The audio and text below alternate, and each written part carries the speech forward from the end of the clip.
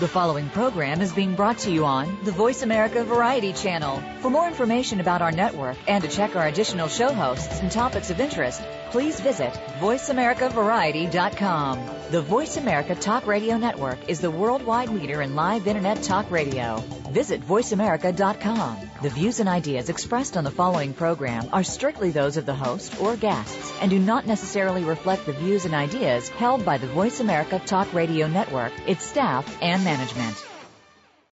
When I got my Keurig brewer, I loved it so much I decided to name it. The right name had to fit my many sides, from the bold dark roast side to the soft herbal tea side. I landed on Freddie. Yeah, Freddie. It works for me. Who doesn't love their Keurig brewer? It can brew the perfect cup of coffee, tea, and hot cocoa with just the touch of a button, all without a fuss and so little mess or cleanup. With over 250 varieties to choose from, it's no wonder people actually name their Keurig brewers. Visit Keurig.com for more info.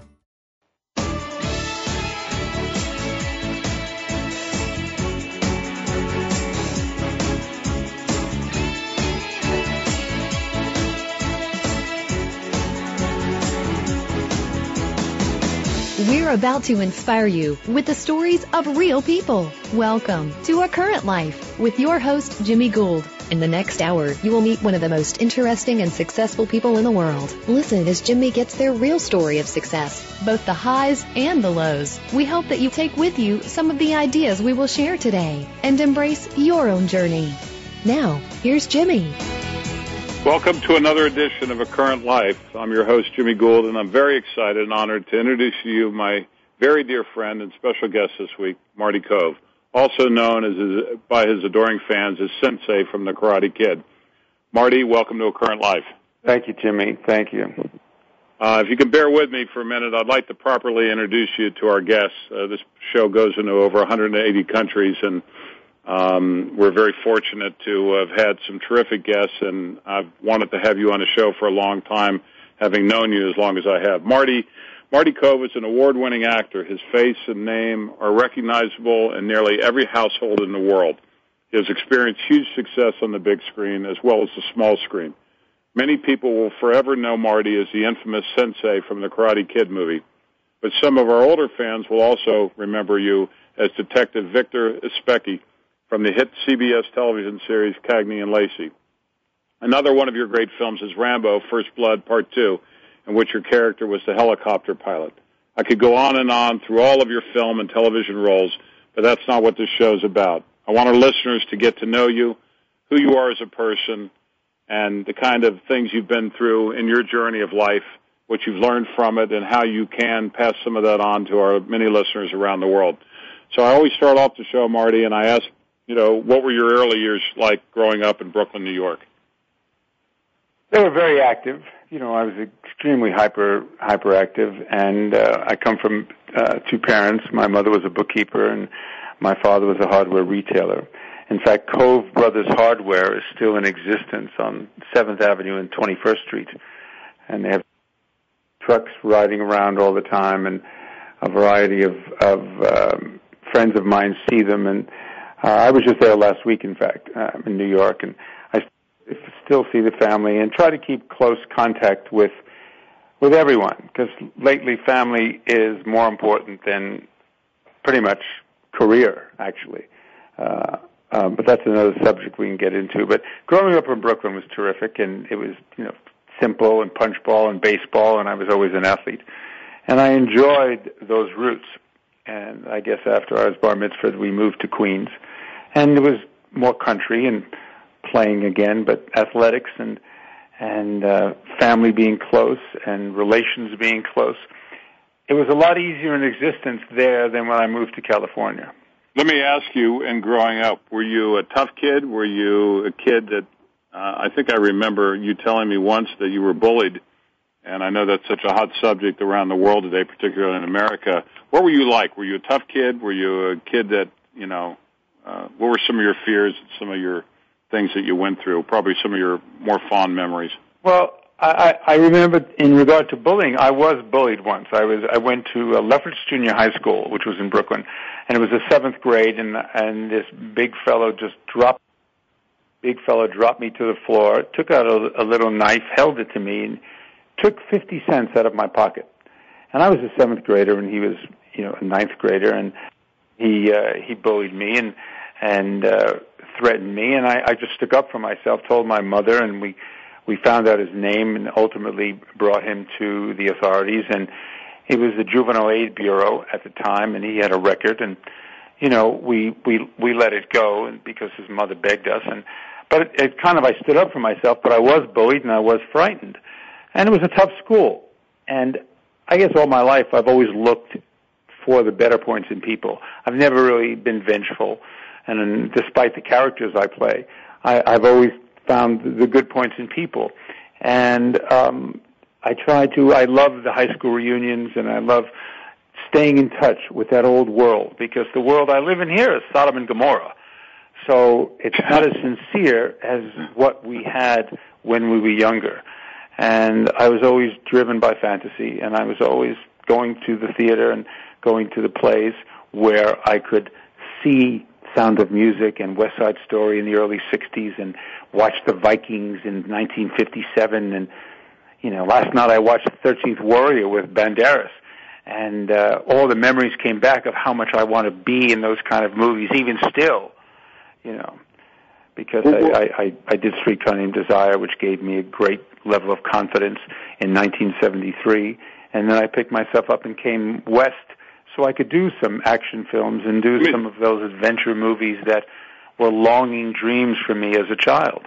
So let me ask you, were there any particular life-changing opportunities or events, obstacles that you faced other than the particular bullying incident as you were growing up as a child? Yeah, I was a thrill seeker. My parents were wonderful people. I was adopted, and they were wonderful people, but they were very frightened. They were Depression-era people, and they were very frightened of the wind. They would put a down payment of $20 down on the house in Queens and then go and ask for it back. They were very frightened.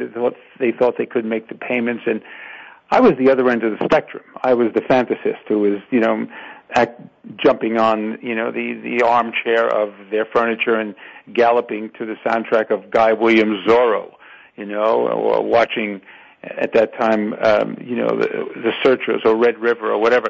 And I was always in another place. So what made you like that?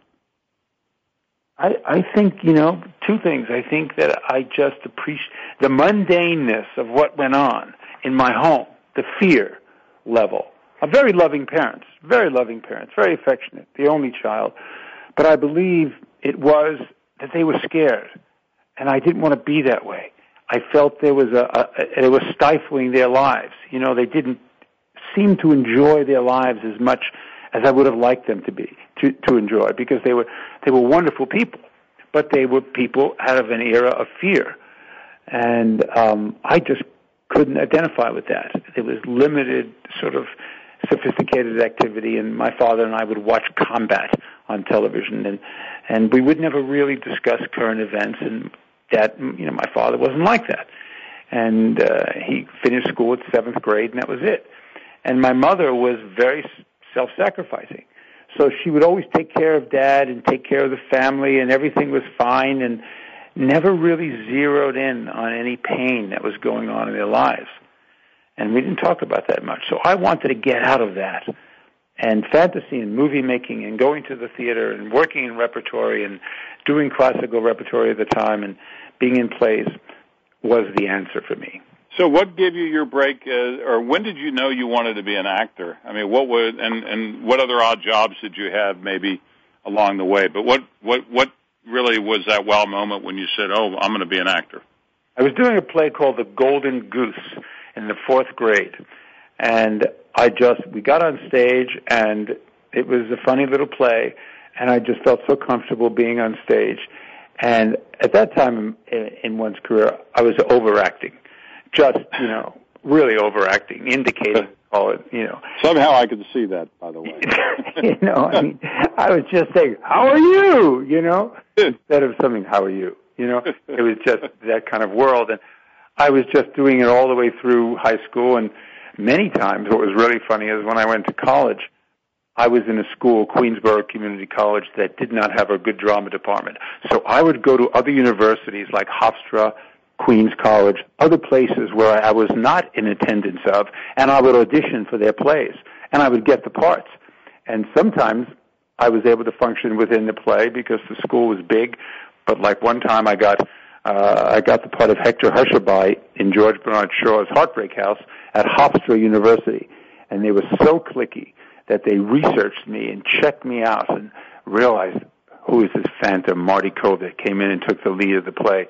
Well, without going, because I don't want to jump ahead because we're going to talk about so many different things here, and we like to try to what was that moment what really gave you your shot? We've interviewed a lot of different people, and there's always seemed to be a wow moment. For me, I often talk about it. It took a long time for me to figure out I like to build things and create things and make things happen with people, and took a long time. I did a lot of things before that. What was that moment, that wow moment when it went, whoa, I've got my shot. I know exactly what I want to do, and this is what I'm going to be, and where was that one moment that gave you that opportunity? I was working with a director named Gene Frankel, and we were doing a play called Volpone, and he had me do this Captain of the Siberi role, and he had me do it in a New York accent. And then a day before we did a show, it was a senior show, and he was a Broadway director, and they brought him into Martin Van Buren High School in Queens. And the day before, he told me, before the show, he said, drop your accent, and now just do it as Martin Kove. Do it straight. And the performance was day and night. And I realized that this is truly the art form that I need to cultivate. And I was all of 17, and I, would do plays, but I never took it seriously. And then one day when that happened to me, it was a catharsis. It was amazing, and I knew that I had to forge ahead. And, I just did work in theater and classical stage company and Lincoln Center and all that, and came out to California with, about 10 years later, came out to California with $1,000 and a list of people to see on a yellow pad. But the moment was when Gene Frankel said, drop the accent and do Marty Kove. And then I realized Martin Kove was okay. I finished the play. I said, wow, that was really successful. And I was applauded for being so funny. So for our listeners, because, one thing I learned is that when I lived in Hollywood and made movies, and for our listeners, one of the first movies I was involved with was one of your first pictures, I guess, that you did Atlantic Releasing with Tom Coleman, and Celia Ward was Still Justice. And but everybody, in Hollywood was an actor. They wanted to be an actor. They worked as a waitress. They wanted to be an actor. They wanted to be an actress. What was that moment when, and what year was it when you got the role in CBS TV series Cagney and Lacey, which ran for 9 years? Is that about right? About 6, actually. 6 years. So how'd that opportunity come about? Well, I was one of 3 people that was legitimately up for the part, and it was a show that had a very colorful path and a colorful run. I mean, it was a 2-hour movie with Loretta Swit, and then had Meg Foster opposite Tyne Daly for 4 shows. Then it was canceled. Then they moved in Sharon Gless and for a whole 22, and then it was canceled again, and a writing campaign brought it back. But the character was really written 2 out of 4 shows. And because I was allowed to play, I was allowed to be this character who disapproved of the women, who basically, my research was working with policemen who had a problem with women being on the force. And I was, in playing Becky, what rang true for me and made me feel so good about myself and understanding the role was that I literally felt that I was a sheriff, because I'd always wanted to be in West. I was a sheriff in the 14th precinct, and it was the closest thing that this character, Victor as Becky, could do, become a sheriff in the Old West. He joined the police force to be a cop, and ultimately the women were not a place in his persona. The women, there was no place for female cops. And was this around 1981? Yeah, this exactly. It was 1981, 82. And it was part of what he felt And it all rang true. And I got as much mail as the women. Kept saying, can I have... Now, the show was award-winning, wasn't it? Oh, won Emmys all the time. And your character really stuck out. I mean, tell me how it changed your life, that character. I remember watching it every week, and you were fabulous in it, by the way. You were absolutely wonderful in it. You were a great contrast to the two female characters, and I'm sure every woman in America fell in love with you. You know, I'm honored when sometimes people tell us we look like brothers, but you were certainly the hit within a show that was a big hit. And so not only did you achieve, I think, a lot of stardom and praise for your acting, but people, you know, this was a hot show, and it ran for 6 years, which in those days was a long time. Certainly, especially being canceled twice. You know, and still... Which was not uncommon in those days, was it? Oh, no. Well, you know, two women who were, I mean, I would do lots of press, you know, and I would always refer to them as, I mean, I shot my gun 6 times in 6 years, you know, and you know, there was any time there was an action sequence written that Victor as Becky would do, we would read about it in rehearsal, and it sounded great, and then it would turn out to be an opening scene that we physically captured the perp already, and the scene was cut out because the girls could never do action. Well, they were wonderful chicks, wonderful girls to work with. But the bottom line is, my character was minimized, and it was very frustrating because I wanted to do more. I had different aspirations, and yet I was doing successful things there based on the quality of the show. You know, based on the scripts, and they would take it from current events from the New York Times. And I learned that volume as an actor was not really the game.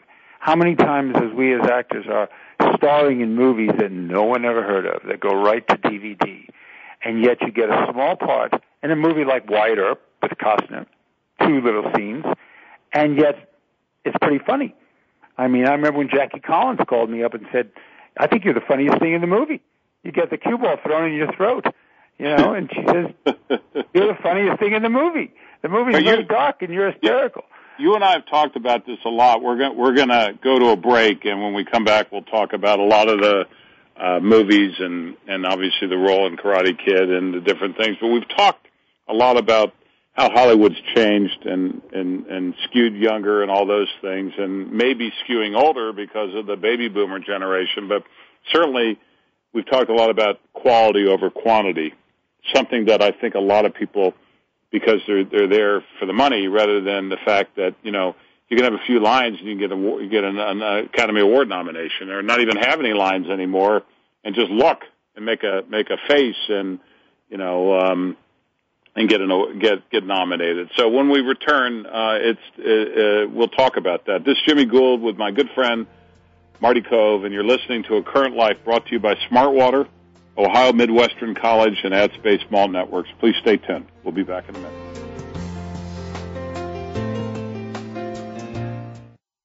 Ask the experts. Call toll-free right now, 1-866-472-5787. And ask our All-Star team to answer your question. That's 1-866-472-5787. Thank you for calling. VoiceAmerica.com. When I got my Keurig brewer, I loved it so much I decided to name it. The right name had to fit my many sides, from the bold dark roast side to the soft herbal tea side. I landed on Freddie. Yeah, Freddie. It works for me. Who doesn't love their Keurig brewer? It can brew the perfect cup of coffee, tea, and hot cocoa with just the touch of a button, all without a fuss and so little mess or cleanup. With over 250 varieties to choose from, it's no wonder people actually name their Keurig brewers. Visit Keurig.com for more info. The stove, the refrigerator, all the pots and pans. The sink? Sure, take the kitchen sink too. Yeah, pretty much everything in the kitchen I could live without if I had to. Except, of course, my Keurig brewer. Who doesn't love their Keurig brewer? It can brew the perfect cup of coffee, tea, and hot cocoa with just the touch of a button, all without a fuss and so little mess or cleanup. With over 250 varieties to choose from, it's no wonder your Keurig brewer is the favorite thing in your kitchen. Visit Keurig.com for more info. Streaming live, the leader in Internet talk radio. VoiceAmerica.com.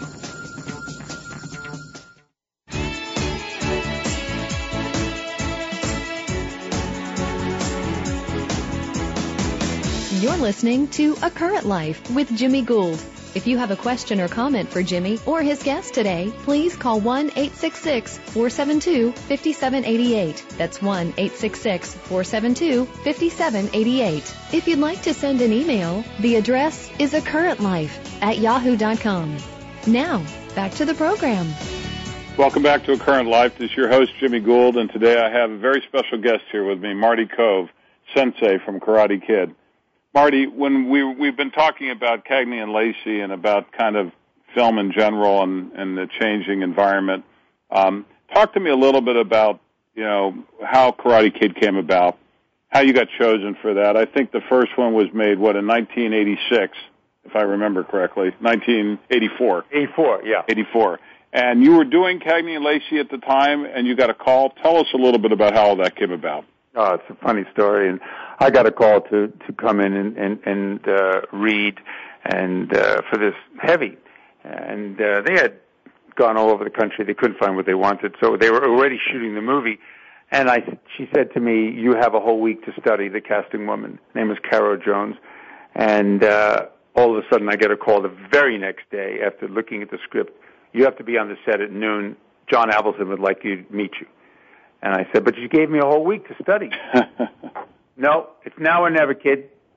Be on the set in Reseda out here at so I was so angry.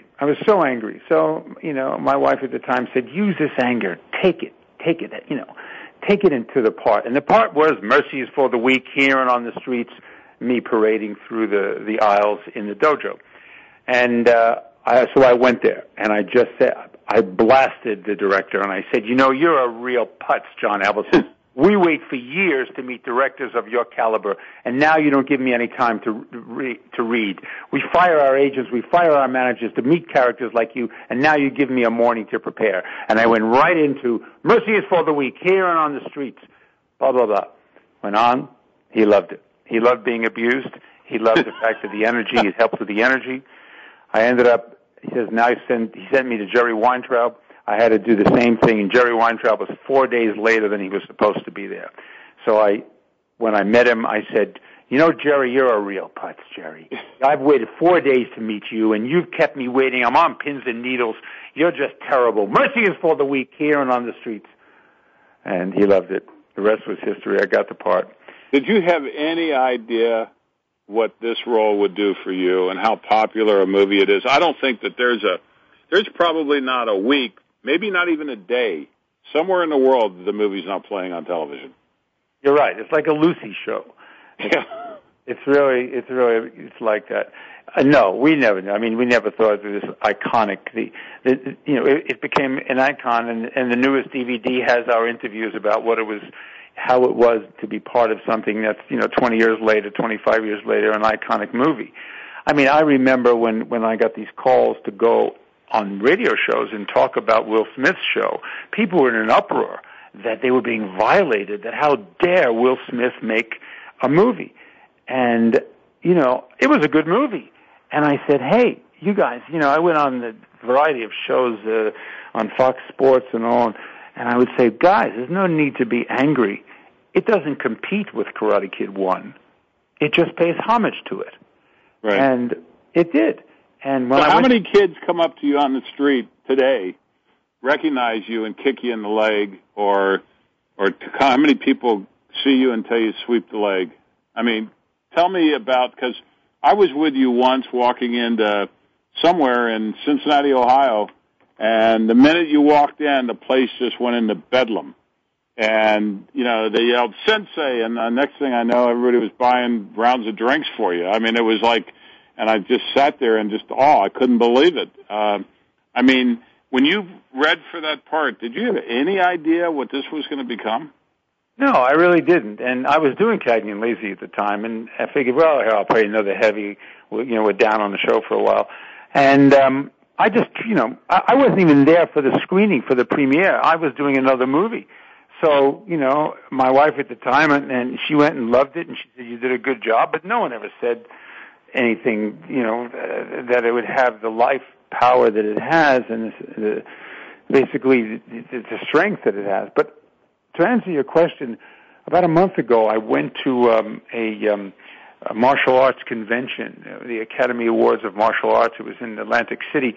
And I just went there as like an autograph show, and I didn't know what to expect. It was 1,100 martial artists, and people would come up to my table and say, I got into martial arts because of you, because of your performance, and now I own 30 dojos.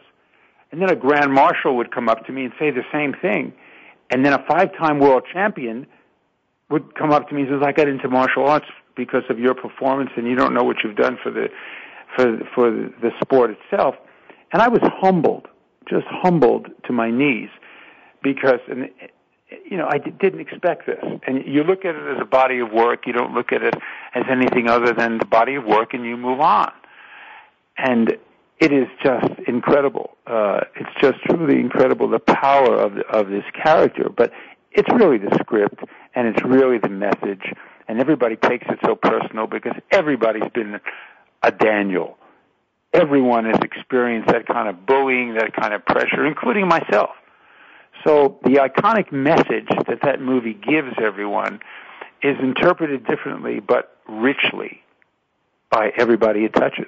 Were you already familiar with martial arts when you? We were doing a movie called The Lion of Ireland from the book called The Lion of Ireland by Morgan Llewellyn, and I was the Viking adversary. In fact, I just watched The 13th Warrior last night, and it was really interesting. And it was a great Viking film, and then Margaret Thatcher changed the tax laws so we couldn't do the movie.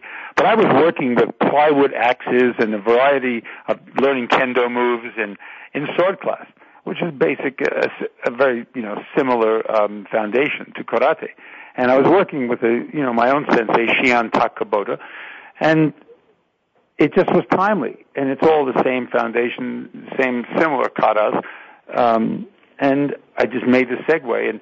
But Pat Johnson, who ran with Chuck Norris in the tournament days of the 60s and 70s, who was a stunt coordinator, who did all 3 Karate Kid movies and, Batman movies and Ninja Turtle movies, he helped create the character by training Pat Morita, the Cobra Kai, and Daniel all separately, and myself. So it created the mystique of each character. No one knew what the other was going to be like physically. Each faction of the movie was a mysterious faction to the other. And it turned out great. And I copied his ki eyes. I copied, the way... It was quite fascinating. He, of course, takes no credit for it. I give him most of the credit because it was great watching such a master. And now, what happened in the sequels? And you did not do 2, but you did 3. What happened exactly? Well, I did 2, and they had a great idea for 2, and then it became too expensive, so they changed it. They were going back in time, and the Cobra Kais were pirates, and I was the head pirate. It was almost like Pirates of the Caribbean. And then they changed it to a simpler story. But in 3, it was my story. It was written for me. And I couldn't do it because I got a television series called Hard Time on Planet Earth for CBS. And it broke my heart. And I couldn't get out of it. I was the lead character, and they had to bring in Thomas Ian Griffin to do what I was supposed to do in the movie. So they put me on vacation within the confines of the show, and then he goes on and executes to Daniel and brings in Sean Kanan, who's a very good friend, who's a wonderful filmmaker as well, into the show as the bad boy. And, you can't really, sort of like I'm the Darth Vader of the karate world, it's hard to bring in a new franchise villain, and I don't think the show was as successful as it could have been, but it was still a very good movie and a lot of fun to do, and, it's amazing, the power of these films. Like you say, they're on every day. Let's kind of segue to Rambo. I still remember the great scene in the helicopter when Stallone punches you. That was Rambo First Blood Part 2, which was shot in 1985. What was that like? First of all, working with Sylvester and also kind of your part in that, and a lot of people remember you in that part. When we talk to people. Well, it was interesting because last night was the first movie that Sly and I did together, Capone with Ben Gazzara, and it was on last night on the FX channel, on the Fox channel, which was really funny. But Sly and I go back to having a personal manager named Kuno Spoonholtz, who is this manager who you asked earlier about jobs we would get. Sly would get a job in New York City at the Baronet as an usher. I would get a job as Santa Claus in Abraham and Straus department store. And these are the kind of jobs we got in the early 70s. Ultimately, we both came out to California together, and we did Capone together, and then Death Race 2000. And then after the success of Karate Kid, they had asked for me to play this character. And we had a good time. We went down to Acapulco, and it was a tense set, very tense set. And it was about a $26 million movie at the time, but it was the first movie of one man against the world. Then came, Commando and a lot of the Chuck Norris films. But Sly did very well. He had 9 lines, and he, coordinated this picture, and it had made an enormous amount of money in marketing. But it was tough. I had to get out of Cagney and Lacey for 3 weeks, and we had to get up very early, and we all were on the set at the same time. No one got individual calls. We all were there by 9, 10 o'clock, and we worked. And it was rough. It was really rough. But you knew when you read the script, it was sent to me. It was 85 pink pages, and it was nothing but mayhem. And in those days, you knew it was going to be successful. Did you like working with Sly? Yeah, I like socializing with him. I've been trying to get him to throw me in one of these expendable movies, but he's got MMA on his mind. But yeah, I enjoyed it. We had a lot of fun together, and we went back to Kuno Spoonholtz days. So we had a good time together, and he's very funny. He's very funny. I just like being with him privately. I like being with him alone, because when there's a lot of other people around, it gets a little confusing. But when you're with him separately, it's, one-on-one, we have a really good time. He's a very funny soul. Now, we had Sheila Ward on the show, and you did Steel Justice with her, and you've also had a great role in Wyatt Earp. What were some of those memories like, working with Kevin Costner and then also with Sheila Ward in those 2 movies? Sheila was so beautiful. I mean, you just stare into her eyes. And in those days, Steel Justice being my first romantic hero, it's like, I wanted just, I didn't even care about the action so much. I just wanted to do one scene we had in the hot tub, and it was cut out where, we're lovers and we're sitting and having dialogue there. And every time I did, I kept thinking, of oddly enough, of Clark Gable, of Casablanca, of some of my romantic, favorites. And, you try to do that as an actor. I'm always in action sequences, and yet those genteel scenes, those affectionate, sensitive moments that I had with her were more rewarding to me than anything else, because I don't get a chance to do it very much. And I totally enjoyed how she participated, very vulnerable, and I was so happy to be there with her in the moment as an actor and as a human being, because she was really beautiful. And she's also a wonderfully gifted person, individual, human being, with her charitable projects and her Hope Mission and various other things. She became a terrific actress in that show. Yeah. I would watch that show, and she just migrated into this space of being a very sophisticated actress, and I was so happy for her. So if there's anybody that you could work with right now on the next project, who would it be? And I guess you would probably do a Western, at knowing you like I do, but what would it be? I'd like to work with, one or two people. Philip Seymour Hoffman or Sean Connery. Yeah. I just saw Death of a Salesman in New York last week, and he is just brilliant. Just brilliant. And and of course Sean Connery, because one of the first jobs I ever had was to stand in a movie called The Anderson Tapes, and I bumped into him 10 years later, and he didn't remember me, but we played tennis together, And then we became friends. And I did Hunt for the Red October and a couple of things. But one of my favorite films of all time is The Wind and the Lion, directed by John Milius. And I got married to the soundtrack of The Wind and the Lion. That's how much I loved it. And his characterization of Raizuli, Lord of the Riff, I mean, we're talking just so major, so exciting, so much further down the line than just the James Bond stuff. The Molly Maguires, doing something with Sean Connery now would be wonderful. Now, let me switch gears a little bit. I did read that you actually injured your hand during the filming of The Karate Kid Part 2. You were in a fight scene and the effects team mistimed the shattering of a car window, and you actually broke it with your own hand. Is that true? And do things like that happen? I mean, because you play such tough parts sometimes. I mean, I would imagine there have been near misses or actual things that have happened that have hurt you. Certainly. I mean, you get so involved. I mean, that scene was originally written as the end of Karate Kid 1, where I have a confrontation with Miyagi in the parking lot. It was originally written in Karate Kid 1, and then they just literally, we were ready to do it back in 1984, and they cut it right there. 3 hours delay, and they cut it, and we never got to do really the strong action sequence that it was.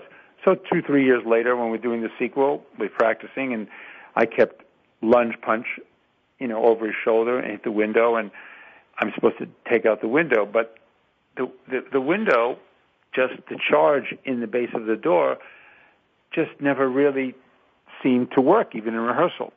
And he said it would work, and I kept lunging and punching and hitting the window, and it never blew. And he said, don't worry, it'll work this time. And so we rolled the camera after several rehearsals, and I kind of felt, well, I won't really, lunge. I'll just punch, because if I took a full step, my whole arm would go through the thing, and God knows what would happen if it didn't break and shatter per the charge. And sure enough, it didn't. So I put my fist right through. It's the real glass. It was supposed to shatter an inch before you reach it. And, shards were sticking in my hand, and it was a terrible thing. And we ultimately put new skin on and taped it up and tried it again, and still it didn't work, and I just didn't punch as hard. We wrapped. I looked at John Avildsen, and I said, John, this is not the hand of Arnold in the Terminator. This is a real hand. And he said to me, okay, that's a wrap. They used that scene of me going into the window for real, with real blood and all that. And then the next day we shot the scene of me coming out of the window, which was fake. But going in that movie, going in that window is real. And those kind of things happen all the time. You just... that movie last night. When we come back, I want to talk a little bit about the shock of moving from New York to California and some of the things you feel about the industry and some other things. We actually received 2 emails, one from Maria from Long Island, and her question to you is, what do you dislike the most about the industry that you're in, and what do you like the most? Well, what I dislike is something I talk about a great deal. It's become very impersonal. It's become, everything is electronic. Everything, I would actually say, in the last 2 weeks, I made a self-audition tape, because everybody has to read for things now. It's not really anybody, no matter how many movies you've done, you need to audition, and it's strange, because you can look at other people's, you look at the work, you can look at previous DVDs, your acting reel, whatever. So many people have to audition. I bumped into Ann Archer the other day at an audition, And the bottom line is it's become very impersonal, and everybody's now making self-tapes of certain scenes that they want to see you for. So they don't even meet you in the offices anymore. You're just creating your own, tape, sending it in on an email, and, you hire someone with a camera, and you can do take after take. So that's better than being in a little office with someone shooting you for, 2 takes and it's over. But the level of communication is very limited now. It's so different than it was when I arrived here, and you'd have meetings with people and talk about old movies and things you had in common, and then go right into the work. What do you like the most about it? I guess when you're working with a really good filmmaker, when you're working with Quentin Tarantino, when you're working with characters who know what they're doing and the focus is rich. Whether it's a young actor, a young director named, Eric Edibari that I did a movie called Bare Knuckles with, or you're working with, one of my favorites, Quentin Tarantino, they know. And the rehearsal process is so exciting. And rehearsal and development of a project, rather than going into it cold with 2 days' notice, and that's what they give you now. In the audition process, they call you on a Monday and say, come in on Tuesday or have this tape ready on Tuesday. It's nonsense. How can anyone truly show their wares in a short period of time? So what I love about it is when you do get a job and there's a month or 2 weeks prep with the director, it's heaven. Because the final product you're truly proud of, because you've been able to prepare the way you were taught 20 years ago about preparing for, say, scene work in class. You have time. And that's, it's a great luxury a lot of big stars have, and it's dissipating a lot in the industry itself. Right. Jonathan from Ohio says you've had the opportunity to be a part of many types of film and television projects. So what do you think about reality TV? Most of your work has been on the artistic side of Hollywood, scripts, directors, actors. Do you think it's a sad direction that we're all moving in? Well, it is. I mean, I personally, I'm developing something called So You Want to Be a Cowboy. And this is, as if some greenhorn would come to us and we teach him how to rope and fast draw and ride and eventually do cowboy-mounted shooting. But it's not hokey. It's really, if someone had a dream of being a fireman, a policeman, or a cowboy, I bring them onto the show. And I'm developing that because I love Westerns and I'm a big proponent of the Western. But a lot of the reality shows, people seem to be excited about what they call a celebrity. A lot of the people on the show, I from my point of view, I don't think have accomplished a great deal, in life to have that kind of audiences that they do. I'm not a big fan of the shows. I watch a great deal of some of the things on History Channel and Discovery, but people are going in that direction. And I guess if the scripted material is interesting and not about just chasing guys in a club or whatever, I'm all for it if it's intelligent. If it's not my cup of tea. Let me ask you, two of my favorite people in the world are your twins, Jesse and Rachel. So I'm going to ask you, first of all, how has, everything that you've been through in your journey, and this show is about the journey, the way you were raised and your career affected the way you've parented your twins?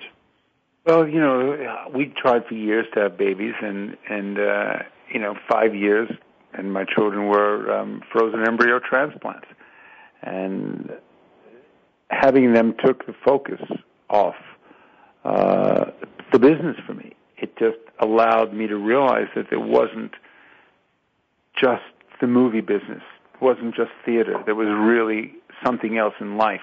And when they were born in 1990, I realized, and many times I didn't go out. I stayed home, sometimes turned on different projects, because there was this beauty, this child, this new life that you could see. So many times you forget what it was like to be like a child. And then you relive it when you have your own.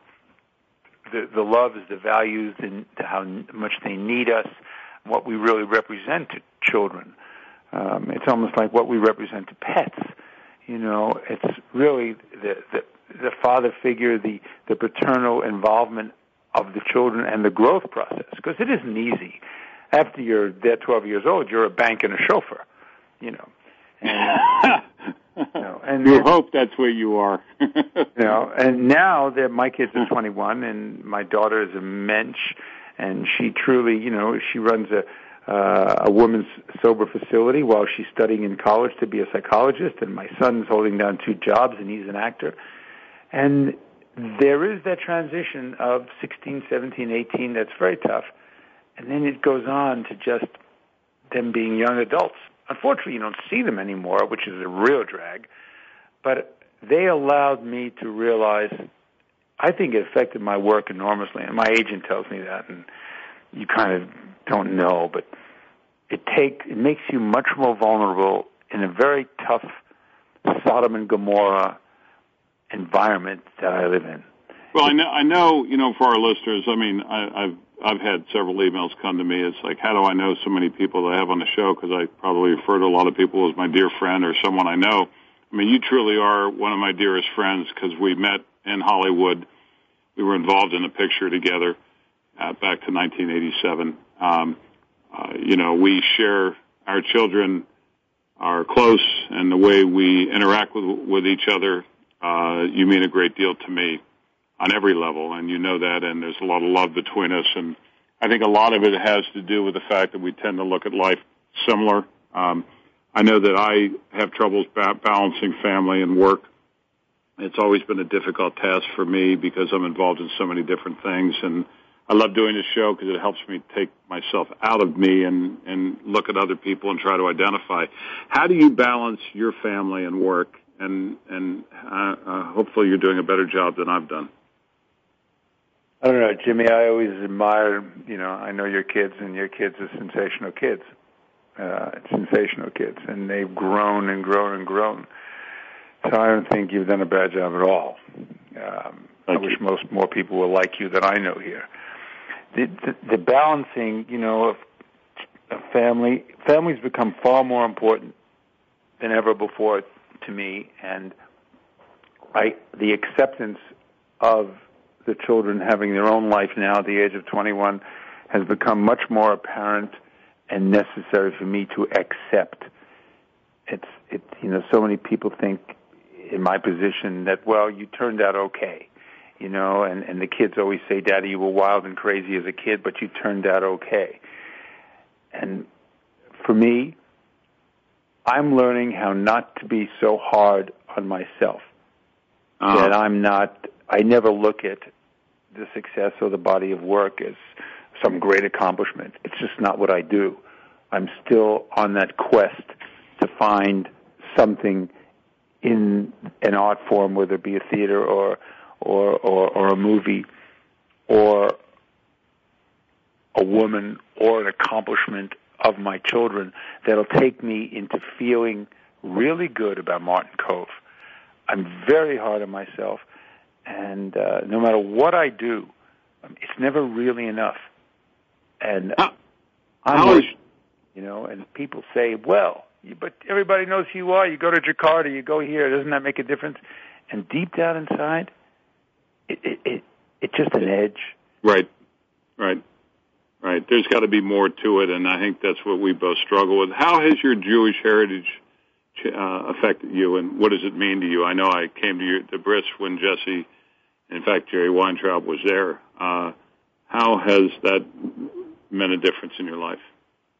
Passover's next week, and I'm going to have a Seder here. And I remember, I just take great pride in being Jewish and love all the holidays. And I was born on Purim, and I always call, speak to the family. And I threw a Seder once here with John Avildsen, the director, and a variety of people from the Karate Kid. Oddly enough, I dressed them up in dusters, gave them revolvers and cowboy hats, and they were all non-Jewish, everybody. And I conducted the Seder the way I wanted to.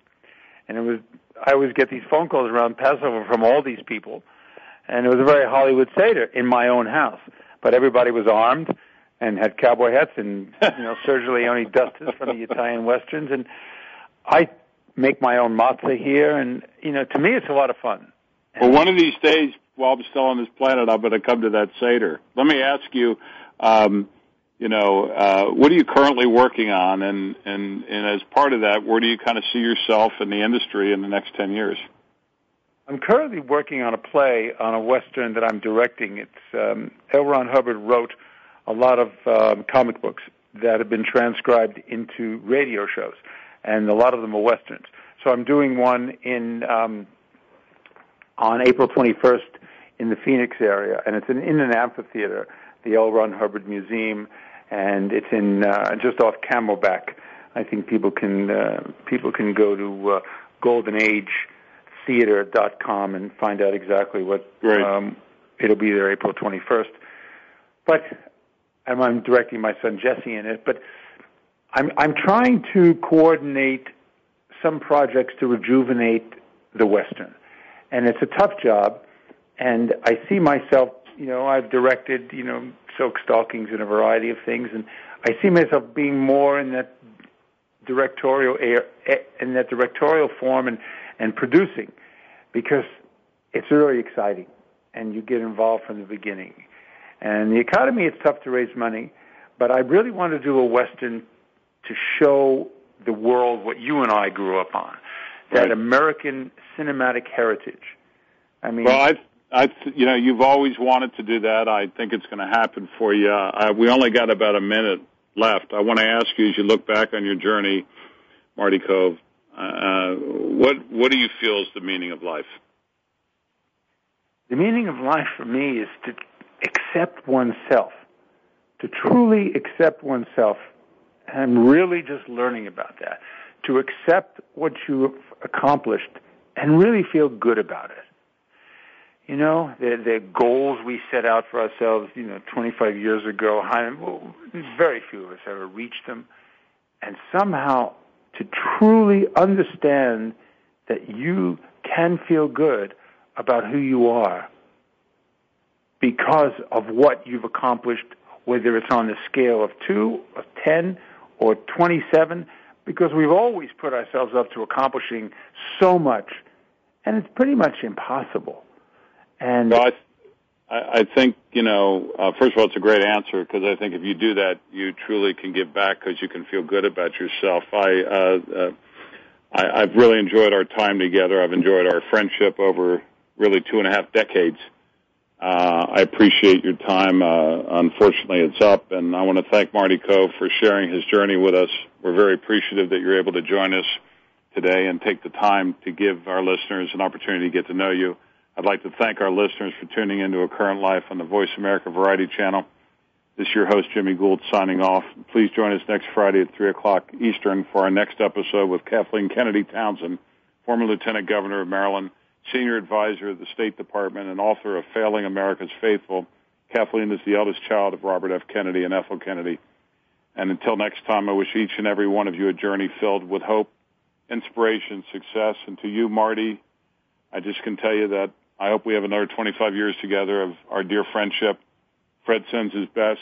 I give my love to your beautiful children, from Lucas and Dylan and myself and Marcy, and I thank you for your body of work that you've contributed to so many movie people and so many faithful people that have followed your career. Thank you, Jimmy. It's just wonderful just communicating with you, and I just adore your show, as so many people. Thank you, my friend. All my love. Thanks again for joining us for A Current Life on the Voice America Variety Channel. Please tune in to another great program with your host, Jimmy Gould, next Friday at 3 p.m. Eastern Time and 12 noon Pacific Time. We'll see you next week.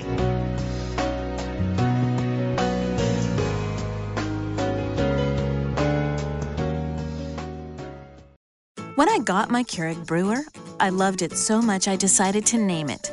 The right name had to fit my many sides, from the bold dark roast side to the soft herbal tea side. I landed on Freddie. Yeah, Freddie. It works for me. Who doesn't love their Keurig brewer? It can brew the perfect cup of coffee, tea, and hot cocoa with just the touch of a button, all without a fuss and so little mess or cleanup. With over 250 varieties to choose from, it's no wonder people actually name their Keurig brewers. Visit Keurig.com for more info.